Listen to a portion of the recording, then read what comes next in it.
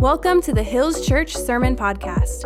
Located in Dorado Hills, California, it is our mission to help others find and follow Jesus. We hope this message inspires, encourages, and uplifts you today. You guys are always kind to me, and I love it. It's so good to be back here. It's like low 80s in California. I'm so stinking grateful. I'm in such a good mood this morning. You guys are in trouble. I prayed myself happy this morning. I kept thinking I was late to church because there's only one service right now, and I was freaking out. So I got some extra time, so you guys are in trouble. And then the band just sang me incredibly happy, right? Like, how beautiful. Like, and I was thinking, especially that last song we sang, like that just encapsulates the whole message that God put on my heart for you guys today. And so can we just posture our hearts before we get into the best news on planet Earth? I was just reminded this morning in the book of Psalms where King David he's like me, he's having a moment, he's in all his fills, he's feeling incredible, and he just says this, he just says, I will, it doesn't matter what's going on, I will bless the Lord, oh my soul, and all that is within me. I will bless the Lord, oh my soul. And then he says this, forget not all of his benefits. He says, who forgives all your sins, who heals all your diseases, who redeems your life from the pit, who crowns you with love and compassion. I like this one too. He says, who satisfies your desires with good things so that your youth may be renewed like the eagle. I get to literally, you guys know this, I'm never gonna quit saying it before I preach. I literally have the best job on planet Earth. I get to get up here and brag on Jesus week after week after week. And I just am so beyond grateful. So can we just do this? Can we just take this moment to the Lord? I'm just gonna pray real fast and give our hearts and minds over to him. Heavenly Father, I pray that right now we would worship you by how we listen, that we would lean in with our hearts, God, that our hearts would be soft to the work of your Holy Spirit.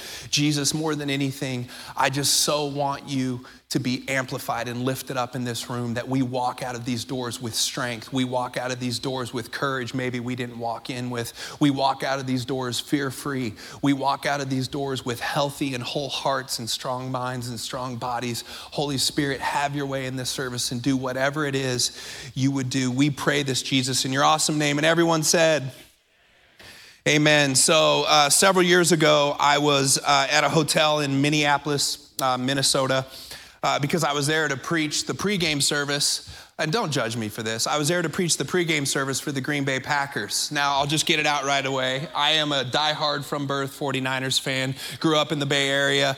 And so I know what you're thinking. Why would you ever go to enemy territory like that? Like, what good could possibly come out of Green Bay? But I had the best news on planet Earth. And even those evil Packers deserve the gospel of Jesus Christ, right? So when they called, I answered. And plus, if it's football and Jesus and they're combined, I'm a kid who can't. I'm the happiest person on planet Earth. So of course I'm gonna go and do that. And I got to the chapel and I didn't have any clue what do you say to a bunch of guys playing a boys game and making millions of dollars for it, right? What good news are you supposed to go tell those guys?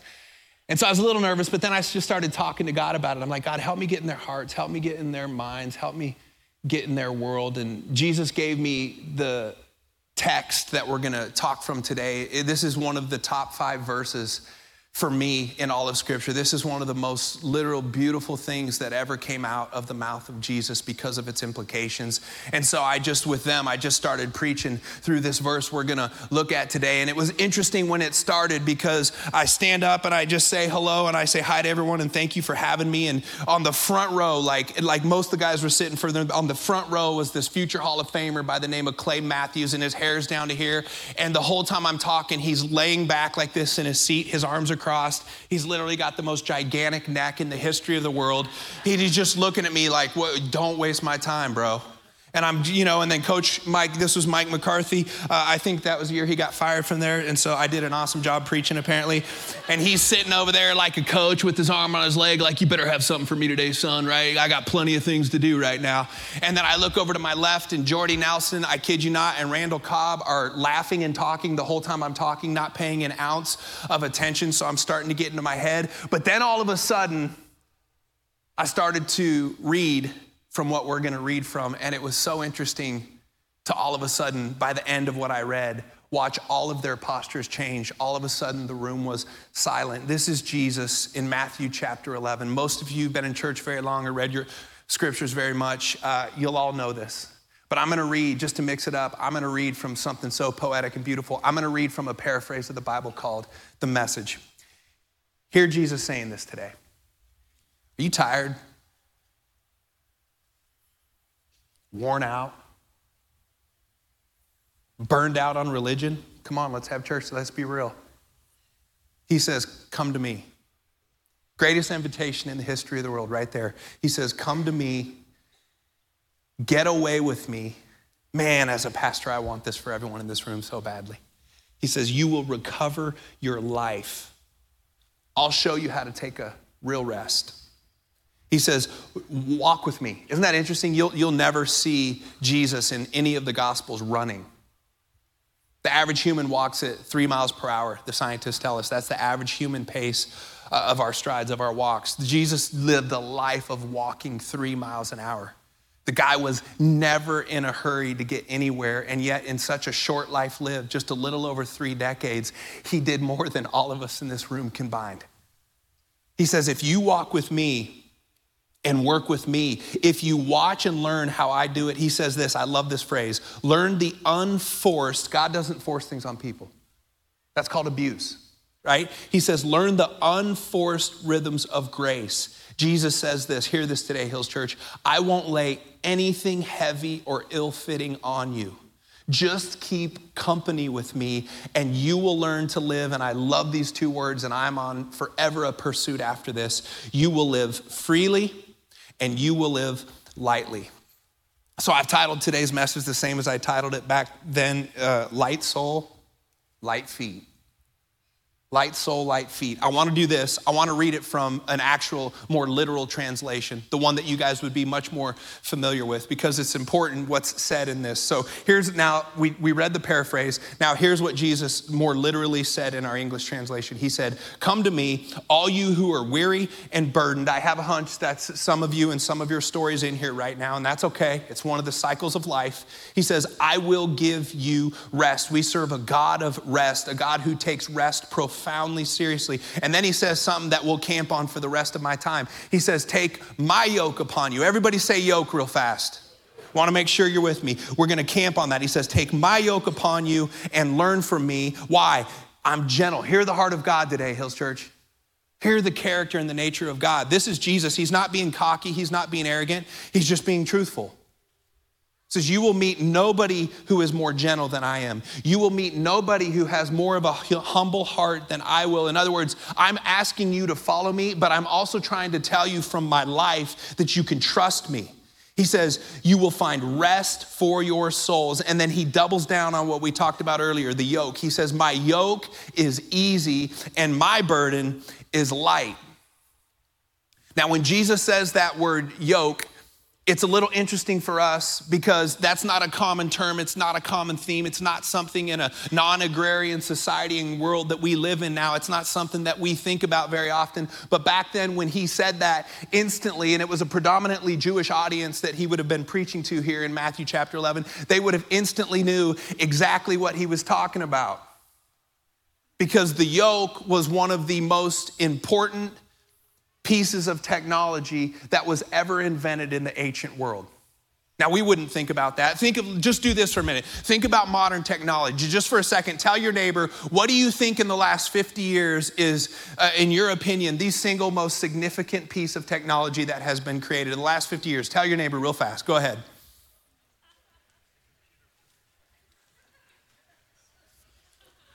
I'd kill to hear what you guys are saying. I'll give you mine, and I'm sure I'm with a bunch of the majority in the room. This thing right here, 2005, when the iPhone, which would later become from all companies, the smartphone, when this thing came out, can we not agree it literally and fundamentally changed the face of the globe and how we do things? I mean, I could go on a rant forever about how many things this thing has changed. I Googled this week how many organs are in the human body, and Google was fighting between 78 and 79. I guess doctors can't agree. I don't care as long as mine are working, but that's it. But let's just call it 79. I would then argue back with Google, no, I think there's now officially 80 organs in the human body, because when this thing is detached from my hand, I'm not the same person. If you think I'm being dramatic, lose your iPhone today. and watch how you act. And by the way, if someone loses it today, your other family members film it just to remind them like how neurotic and crazy we can get. I remember several months ago, my iPhone fell off of a roller coaster when I was with my family in San Antonio, and it was done. And I had to, because we were out of town, I couldn't get a new iPhone for 48 hours, y'all. I was a hot mess. I wasn't myself. I barely spoke, and I speak for a living. Like my there was just something different. Like if you don't think this thing is the 80th organ, go ahead and lose it for a couple days and see how crazy you get, right?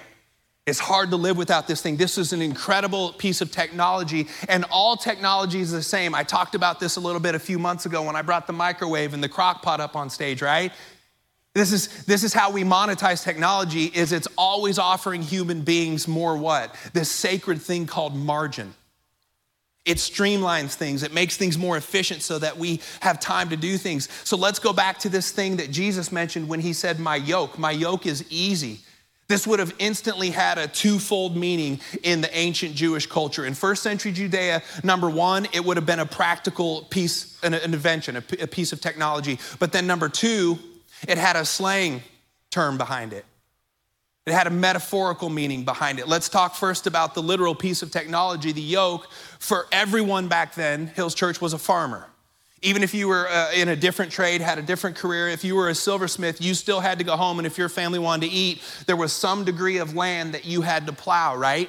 But before the yoke was invented, everybody was doing this to till the land. They were either just using their hands, or then eventually they created this thing called the till, but you still had to use the full force of your strength to till through the hardened ground so that you could start to put seed down and get it ready for harvest time so that you and your family could eat. But then all of a sudden, because humans have these God-ordained brilliant minds, somebody came up with this contraption called the yoke.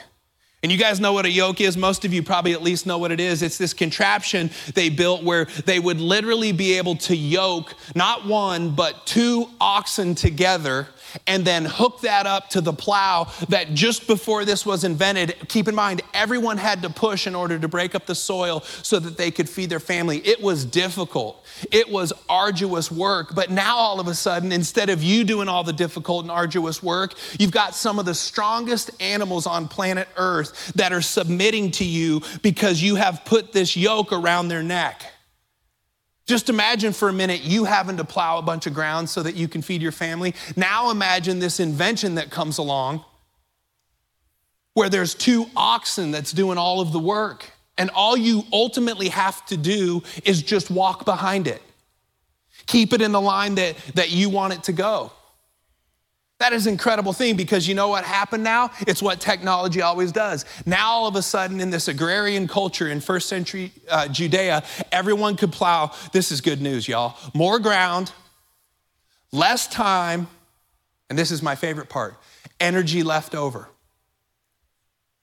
You plow more ground in less time, and now you have energy and this sacred thing called margin to do other better things left over. This was the beauty of the yoke, but then there was a second meaning for the yoke. This was the more metaphorical one, but everyone listening to Jesus' invitation that we just read would have instantly understood what he was talking about. Yoke was a slang term in the Jewish culture in first century for the heat that the rabbi would put on you in temple. It was the degree of how much strain that the rabbis would put on people in their temples. And every rabbi had a different degree of yoke, right? It's just like if you went to churches all over America, you could listen to pastors and they would all, even if they're preaching the same truths, they would come at it with a different personality. They would come at it with a different force. They would come at it with a different posture and angle that we would call this a yoke. And so they would talk amongst themselves in the Jewish culture about the different rabbis and the different temples. And you know what the lay person like you guys would do? They would sit there and talk about, hey, what kind of yoke does your rabbi put on you? What kind of pressure from the Torah does your rabbi put on you? And by first century, we know because Jesus confronts the Pharisees about this, they not only were preaching the yoke of the Torah, but they were starting to make up their own rules and amend them and add them to the Torah as if it wasn't already not only hard enough, but I would go as far as to say impossible. And so imagine when Jesus is preaching to these people and he's at this point known as a rabbi technically, he says, hey, come to me, leave your temple, leave your rabbi. And I know that sounds horrible, but Jesus is saying, because the yoke that they are putting on you is never going to give you what the human heart desires. I came to bring you not only an easy yoke with a light burden attached to it, but my yoke is fundamentally different. When Jesus said, my yoke is easy and my burden is light, do you know what he's actually announcing? He's not just saying, hey, I'm the nice rabbi. I'm the seeker-sensitive rabbi. I'll make it easy on you. I'll make it palatable. I'll water down, if you will, those terms we like to use in the modern church world. I'm going to water down the law so much that it's actually palatable and doable for you, so you don't have to quit feeling so bad all the time, and we don't have to quit slaughtering all these animals and all of this stuff, this neurotic behavior that comes with religious activity. What Jesus says when he says, my yoke is easy, he's actually pronouncing the gospel. And some of them would have had very gracious rabbis that did try their best to make the law, the Torah, palatable. But at the end of the day, no matter how kind and how easy a rabbi's yoke was, it was still this. It was still preaching and teaching the law, not the gospel. And we're gonna see in these next few minutes, the law is a gift from God. The law is a beautiful thing from God, but here's what it was never intended to be. It was never intended to be a source of salvation. You understand that? So when Jesus comes, he's going, hey, I love your rabbis. I'm gonna die on a cross for your rabbis. I appreciate how serious and holy your rabbis' approach is to the Torah, because what they didn't know that we now know in retrospect, Jesus was the author of the Torah. He wouldn't hate something or speak bad of something that he created. He just wouldn't do that. But when he's talking about a yoke, it's completely different because he's starting to pronounce the gospel. So let's do this. Let's just go to class for just a few minutes. It's very important as believers that we understand the biblical distinction between the law and the gospel. We do not forsake either of them, but we keep them in their new covenant, New Testament place according to what the Word of God tells us. So a quick flyover review of the law. When God created man, starting with Adam and Eve, how many laws were there?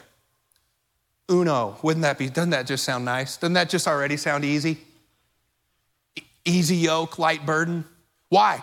That's God's original intent. You got to remember that. Law is a thing from God. Before sin ever entered the world, God gave a law, right? He said, you are free. He starts with freedom though. You are free to eat from any tree that is in the garden, comma, but you must not what? Eat from the tree of the knowledge of good and evil, for surely as you eat of it, you will what? Die. So there is only one law. You want to talk about a free life, and then here's the deal. We couldn't even get that right. I don't know what it is in us. I'm not going to try and overthink it, but here's what we know from the foundations of the world. There's something in us that is just prone to the things we're told not to do, right? And then we always forget there's also a spiritual force of evil in the heavenly realms that wants to kill, steal, and destroy you. That serpent was talking a mean game to Adam and Eve when they bit into that fruit. So give yourself some grace. You wake up every day and there is an enemy of your soul that wants to destroy your soul any chance you give him. So give yourself some grace today. We started with one rule. Then they get kicked out of the Garden of Eden for breaking that rule. And then all of a sudden, things start going real bad, real fast. I mean, the first family, Adam and Eve's first two sons, one of them murdered the other one. That's the power of sin, right? It just gets chaotic. And so eventually what God does in his kindness is he gives his people 10 laws. And come on, most of you in here, whether you go to church or not, you know the 10 commandments to some degree, right? And these laws are God ordained and they're divine, and these laws are beautiful and for the good of people. But I want you to remember this. God knew in advance when he would keep adding law after law that we would never have the capacity in holiness to really obey those laws. They're still true. Those laws are still gracious. They're still right. Like, think how holy and think of how peaceful this world would be right now if we could all live up to the 10 commandments. Every tribe, every nation, every country. If just those 10 commandments alone, we could live up to those, this world would be being healed right now. But then here's what ironically happens when he goes from one law to 10 laws. Everything gets worse. This should be telling us something about the law. So what's he do? Eventually on Sinai with Moses and everything, he gives us what's called the Mosaic law, right? And you know how many laws there are now to counteract how much sin has entered the world? 613 more laws. You getting tired yet? This is impossible, right? 613, and every one of those 613 are holy, they are divine, and they are gracious because they are authored by God, and God never does anything arbitrarily, right? Then by first century, as I said earlier, the rabbis now and the Pharisees and Sadducees are taking those 613 sacred laws and they're adding all kinds of tedious stipulations to them.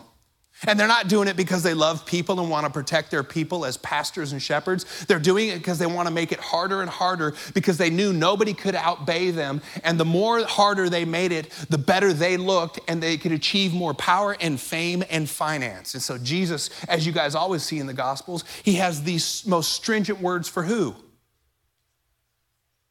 The lawgivers, the law keepers, the lawmakers. And then when Jesus comes and starts to pronounce his gospel, what's he say about the new law? How's it going to work now? What's he doing? He's bringing reconciliation. He's back. He's bringing God's original intent back. And so instead of 613, Jesus says there's just 2 laws that matter. And if the world abided by these 2 laws, again, we would have complete shalom on planet Earth. He says, if number 1, you will give and dedicate your life to loving God, Yahweh, with all your heart, your soul, your mind, your strength, your body. And then in return, just naturally, as you fall more and more in love with Jesus for the glory of God, watch how you start to treat your neighbor. Watch the kindness, watch the gentleness, watch the beauty. Watch the forgiveness. Watch the tenderness with which your soul starts to treat your neighbor. He goes, if those 2 laws are fulfilled, every other law is fulfilled. But he even knew on our best day, we still couldn't do that. And so how do we look at the law, Hills Church, in light of the fact that we're new covenant people? Well, we don't fully ignore it, although Jesus has fulfilled it. Here's how I know. The Apostle Paul, one of our first pastors, listen to his authority, not mine. He says this in 1 Timothy chapter 1, and I believe verse 8. He says, for we know, Hills Church, the law is good if what? If one uses it properly. So the question, as we're working through the law so that we can get to the best news on planet, the gospel, I just want to remind you of this. How do we use it properly? Every law you read in Scripture, whether you get it or not, whether it makes sense or not, whether it seems relevant to 2023 America or not, you can find the divinity of God and the holiness of God in every single command and law that he has ever given. And he's always given them for the good of people. It's always his laws to mirror and bring us back to what his original intent was in Eden, okay? Now, that said, the law's ultimate goal, hear this please, when God revealed it, was not, hear me when I say that, was not to make a rebellious and stubborn people a little bit better. The law was given to reveal to humanity that we are dead in our transgressions. That is the ultimate working and purpose of the law. I wrote in my notes, and we can put it up here, the law was not given to resuscitate the human heart. It was given to pronounce it dead. The law of God is not a health plan. It's a coroner's report. You understand that? Don't take my word for it. I'm just Chad. Let's go back to, again, one of our apostles, Paul, in Romans 5:20, as he's preaching the gospel, he says this about the law. Now the law came to do what? Make everyone a little bit better? Have God a little less ticked at us? No. The law came to increase or reveal what? Our trespasses, our sins. But then he gets some real good news. He says, but just know this law that Paul's telling us right here is as real as the law of gravity. He says, where sin increased, though, grace abounded all the much more. So let me, in my own terms, try and explain to us the purpose of the law when we use it correctly. Let's talk about some more important technology in the modern world. I'll talk about the medicine field this time. Several years ago, and again, you can Google it for all the information I'll leave out, but decades ago, somebody who's really brilliant came up with this thing called the X-ray machine. You want to talk about a medical gift from God. And then after that came this thing called the CAT scan. And then you want to take it to a whole new level of imaging. Then we got this thing called the MRI.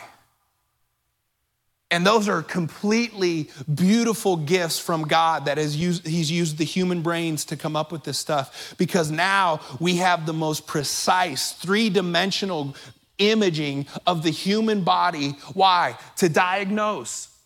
But we have to remember, it is still at the end of the day a diagnostic thing, an X-ray or an MRI machine or a CAT scan, right? And that is a gift from God, to have a diagnostic thing to help the physicians know what kind of plan and treatment that needs to happen to bring healing to someone. But it has zero capacity to heal anyone. All it can do is reveal where the cancer is.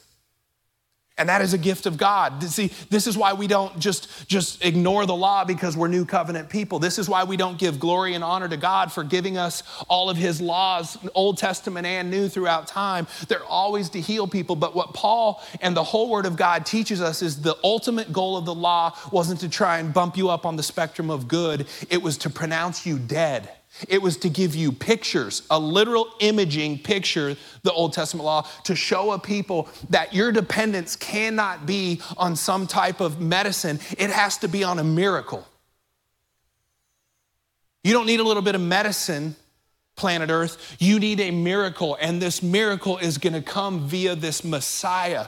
The ultimate purpose of God's rules and regulations to a fallen world was to say, listen, Hills Church, what I ultimately want you to see with my rules is that on your absolute best day of pious living, you do not have in your own strength and in your own flesh the capacity to even get remotely close to the holiness I originally intended for you. So you better start looking for something else. Because it is not the law that is going to get you there. It is not you out. So what do we humans do? Christians, let's own our own selves right now. What do we do when we just start getting a little bit more sanctified? Isn't it so tempting to start getting a little cocky and self-righteous? That's why I love that song that Zach was singing. May I never boast in anything but in Jesus Christ. I wish we could have sang that for 5 or 10 minutes over and over and over until it was just in our spirits. May we never boast in anything. We are saved by grace through faith. Paul said it is a gift from God. It is not by what? Any works of the law, so that what? No man can boast. We have nothing to stand on except the absolute messianic miracle of Jesus Christ and what he did on Calvary 2,000 years ago. And listen to me, that is enough. That's why Jesus' yoke is so easy. He says, take the pressure off yourself. Yeah, take my commands serious. But here's why. Not so you can impress God or impress people. Take them serious because every command I give is to bring health and life and wholeness and freedom. It's not to hold you down. It's to move you forward. But if you're ever going to do any of that, it has to be behind me. You have to just get behind me. Let me do the heavy lifting. Let the cross of Jesus Christ do the heavy. The cross of Jesus Christ in this metaphor was the oxen that did all the heavy plowing. And Jesus says, here's your participation. Just hold on to the plow and start walking 3 miles an hour. You don't even have to run. The ox is going to do all of the heavy lifting and all of the work. So Paul says that the law came to reveal the trespass. And then here's what's interesting, and then I'll land this plane. We'll get to the really good news, the gospel, but we got to talk law first. Do you remember when Jesus preaches the Sermon on the Mount? He gives a really profound intro with what we call the Beatitudes, and it's just beautiful. And then he starts going into the Old Testament laws, that some of the big ones that were incredibly familiar. Everyone had these memorized. Everyone knew these from the time they were babies. He does this. The lawgiver starts to add his own amendments. He's like, if the Pharisees can do it, I'll do it. I authored them. I have copyrights over this. I can do whatever I want with this story.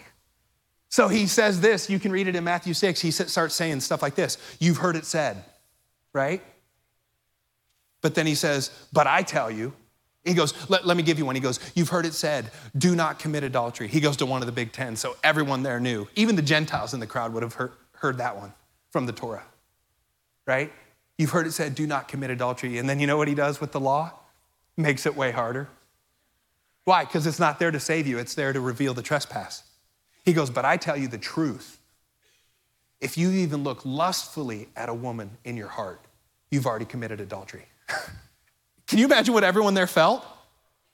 Everyone that was so proud of themselves, well, I've never cheated on my wife, but Bob has. And I'm like, I'm leaning into that because that makes me feel a little bit better about myself. We don't get along that well and we're just staying together for the kids, but at least I haven't committed adultery like Bob, right? That's what the human heart, like that was dumb, sorry, whatever. It's my little rant. You know what I'm saying though? He says, but no. He goes, let's take this law thing. You want to really get to God's original intent? He never even intended you to have lustful thoughts, inappropriate thoughts towards a person of another sex that you're not in covenant with.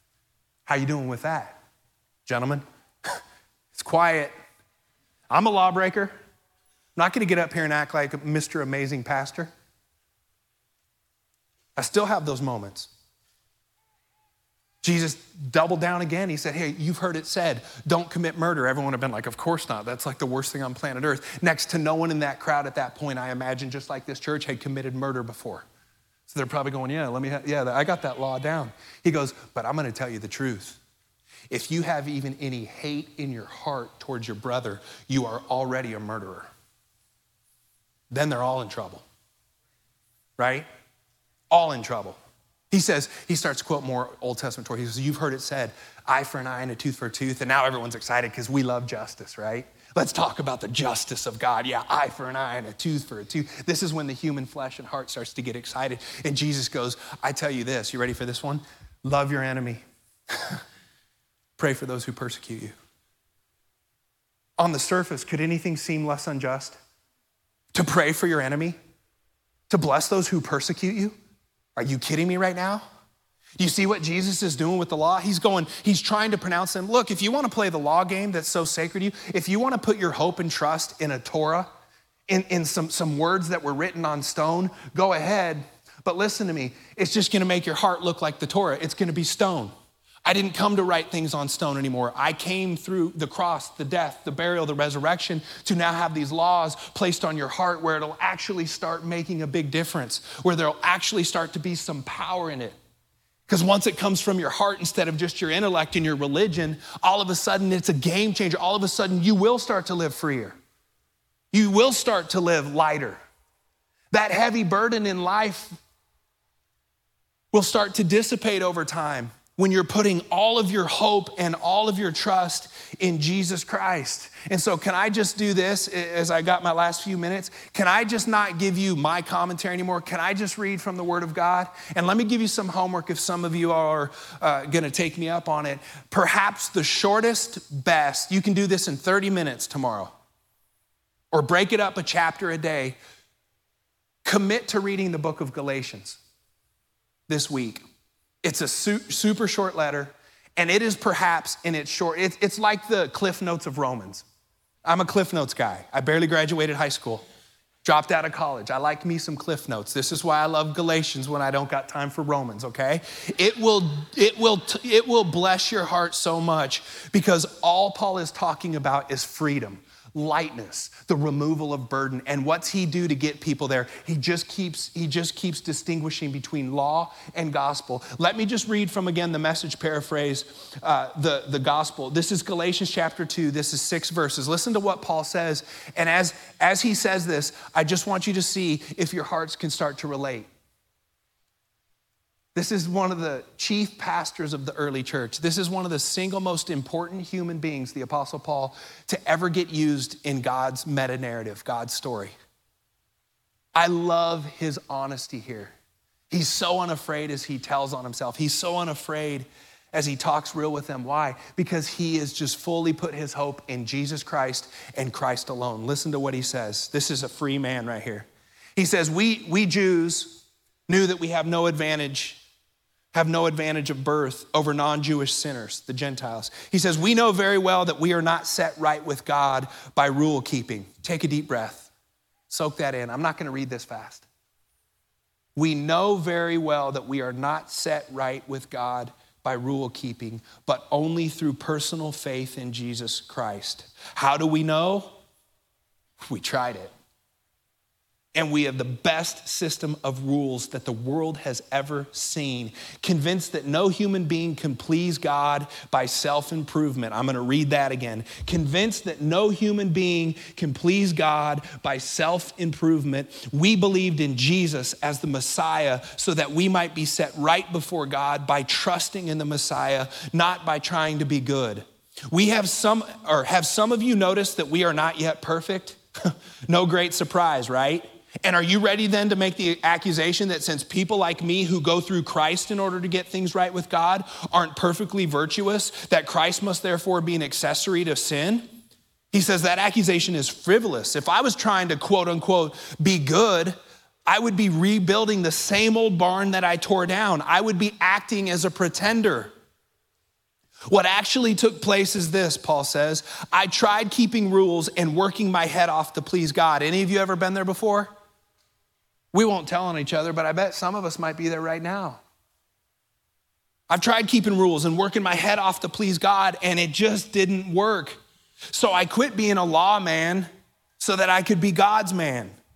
Christ's life showed me how and enabled me to do it. I identified myself completely with him. Indeed, I have been crucified with Christ. I love this. My ego is no longer central. He says, my ego is not my amigo. Just seeing if you're listening. It's no longer important that I appear righteous before. Oh, this is so freeing. God, give me this posture. I want this so badly more and more in my life. It's no longer important that I appear righteous before you or have your good opinion. And I'm no longer driven to impress God. Christ lives in me. The life you see me living is not mine, but it is lived by faith in the Son of God who loved me and gave himself for me. And I'm not going back on that. And then he wraps it up by saying, is it not clear to you that to go back to that old rule-keeping, peer-pleasing religion would be an abandonment of everything personal and free in my relationship with God? I refuse, and so should you, Hills.Church. I refuse to do that, to repudiate God's grace. He says this, if a living relationship with God could come by rule-keeping, then Christ died unnecessarily. Christ does nothing unnecessarily. You understand that? God does zero things arbitrarily.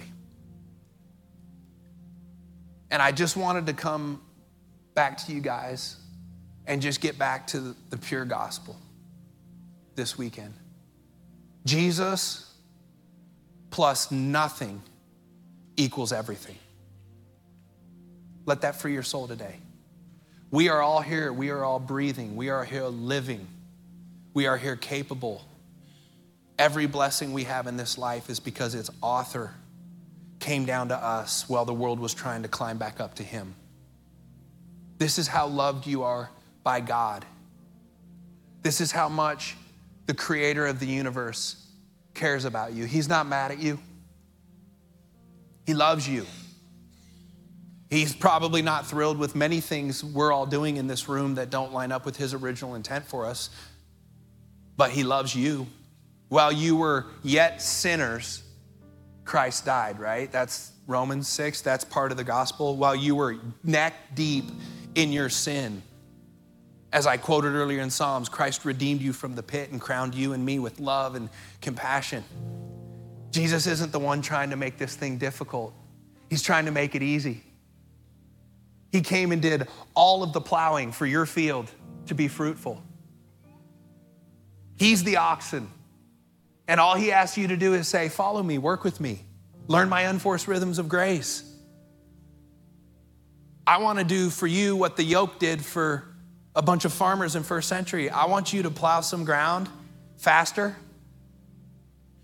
and plow more ground. And when you do it my way, you can actually not get destroyed in the process. Doesn't that sound nice?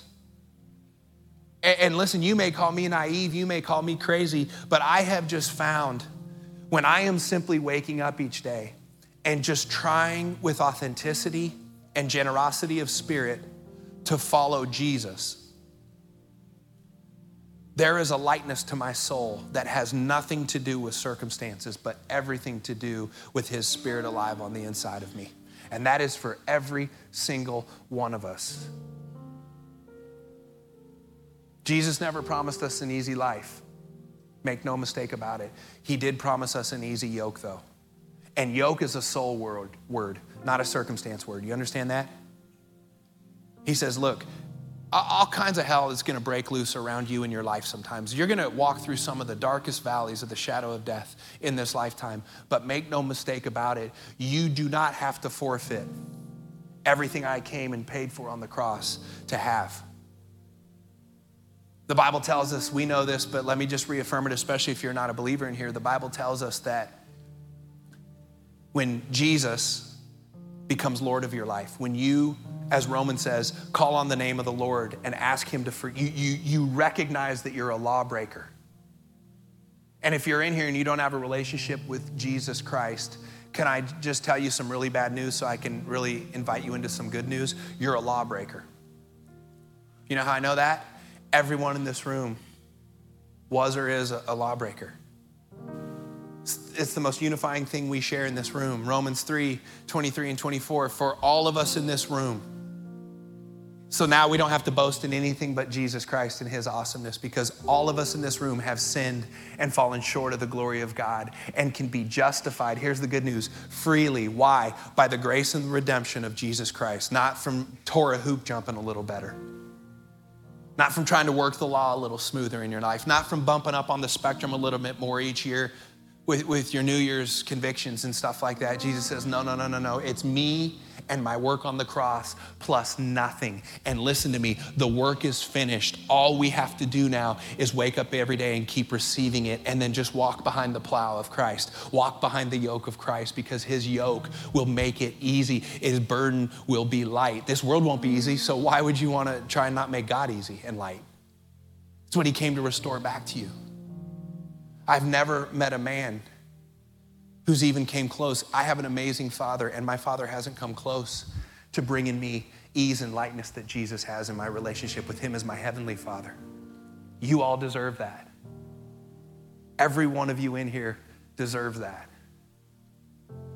So my hope today was twofold. My hope today was, number one, a bunch of us who have long since put our faith in Jesus Christ. Maybe you've done this Jesus thing for a real long time. My hope and prayer would that we would just be so recalibrated back to the cross and the finished work of Jesus Christ,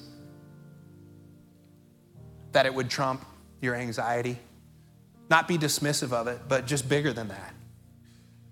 Trump your depression. Again, not be dismissive of it, but be bigger than that.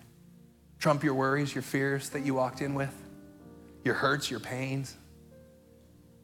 And you just be reminded, man, this world's hard, but it's not because Jesus is trying to make it harder on us. He came to do the exact opposite. When religion all over the world was trying to make it so hard and impossible for everyone, Jesus said, I will have no more of it, because it's not the gateway to healing and health. It is an act of faith, receiving that I have finished the work. I showed you this before probably, but that's the only tattoo I possess, and it just says finished. I just put it right there so every day I could look at it and remind my stubborn, rebellious, sometimes self-righteous self that it's all done now. Everything I need for life and godliness is complete, and it has been given to me. And all I have to do, I don't have to push the plow, I just got to walk behind it. Jesus has got it.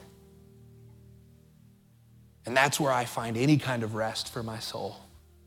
And that's what Jesus wants for you. You heard it in the invitation, rest for your soul. But then secondly, there's some of you in here, it might be 1, it might be 20, I don't know, it doesn't matter. But this is what I got most fired up about when I was on the plane coming from Colorado to here. I was getting fired up, going through my notes, because I was like, God's gonna save some souls today.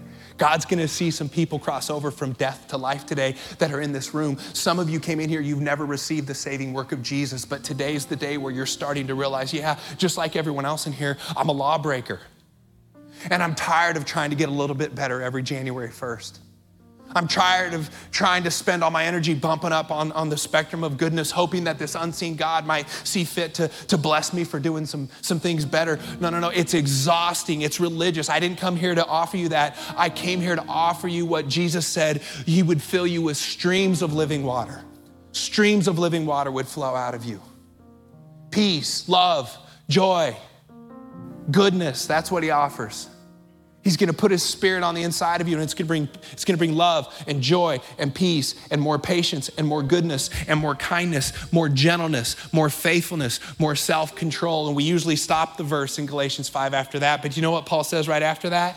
He says, against such things there is no law. So take your pick. You want rules, regs, or fruit of the Spirit living in you?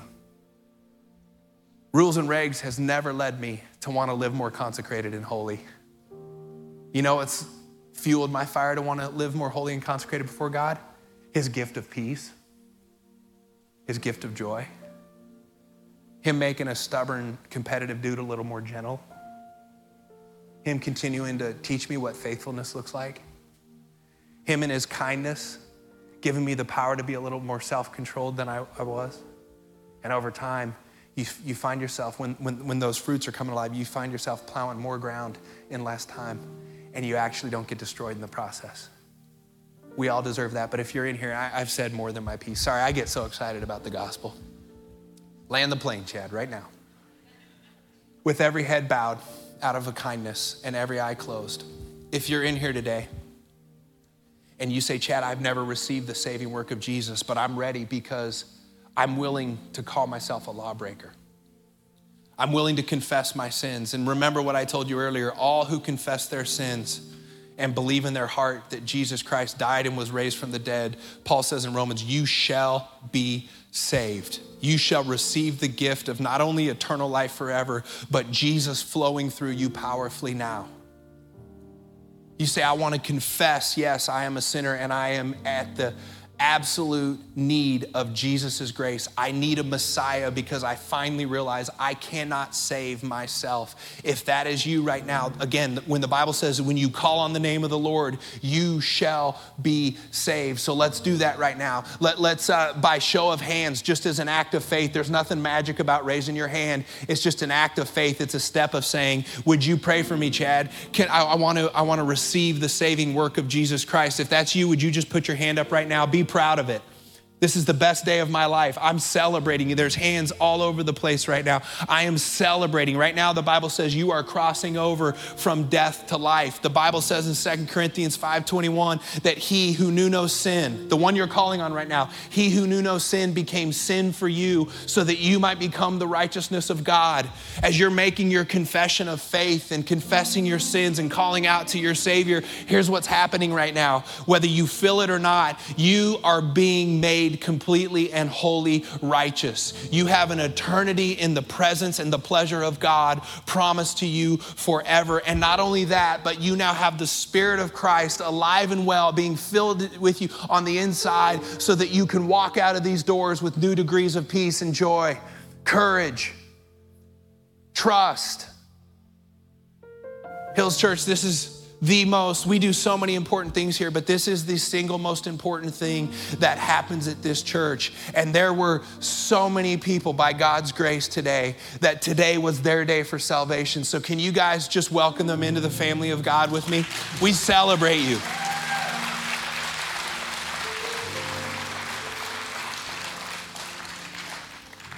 We celebrate you. I did my best. Jesus, it's in your hands. It's for your glory that all of this has been pronounced until we meet again next week. We are about to do something so beautiful before we walk out of here. And I'm going to have Pastor Matt come up.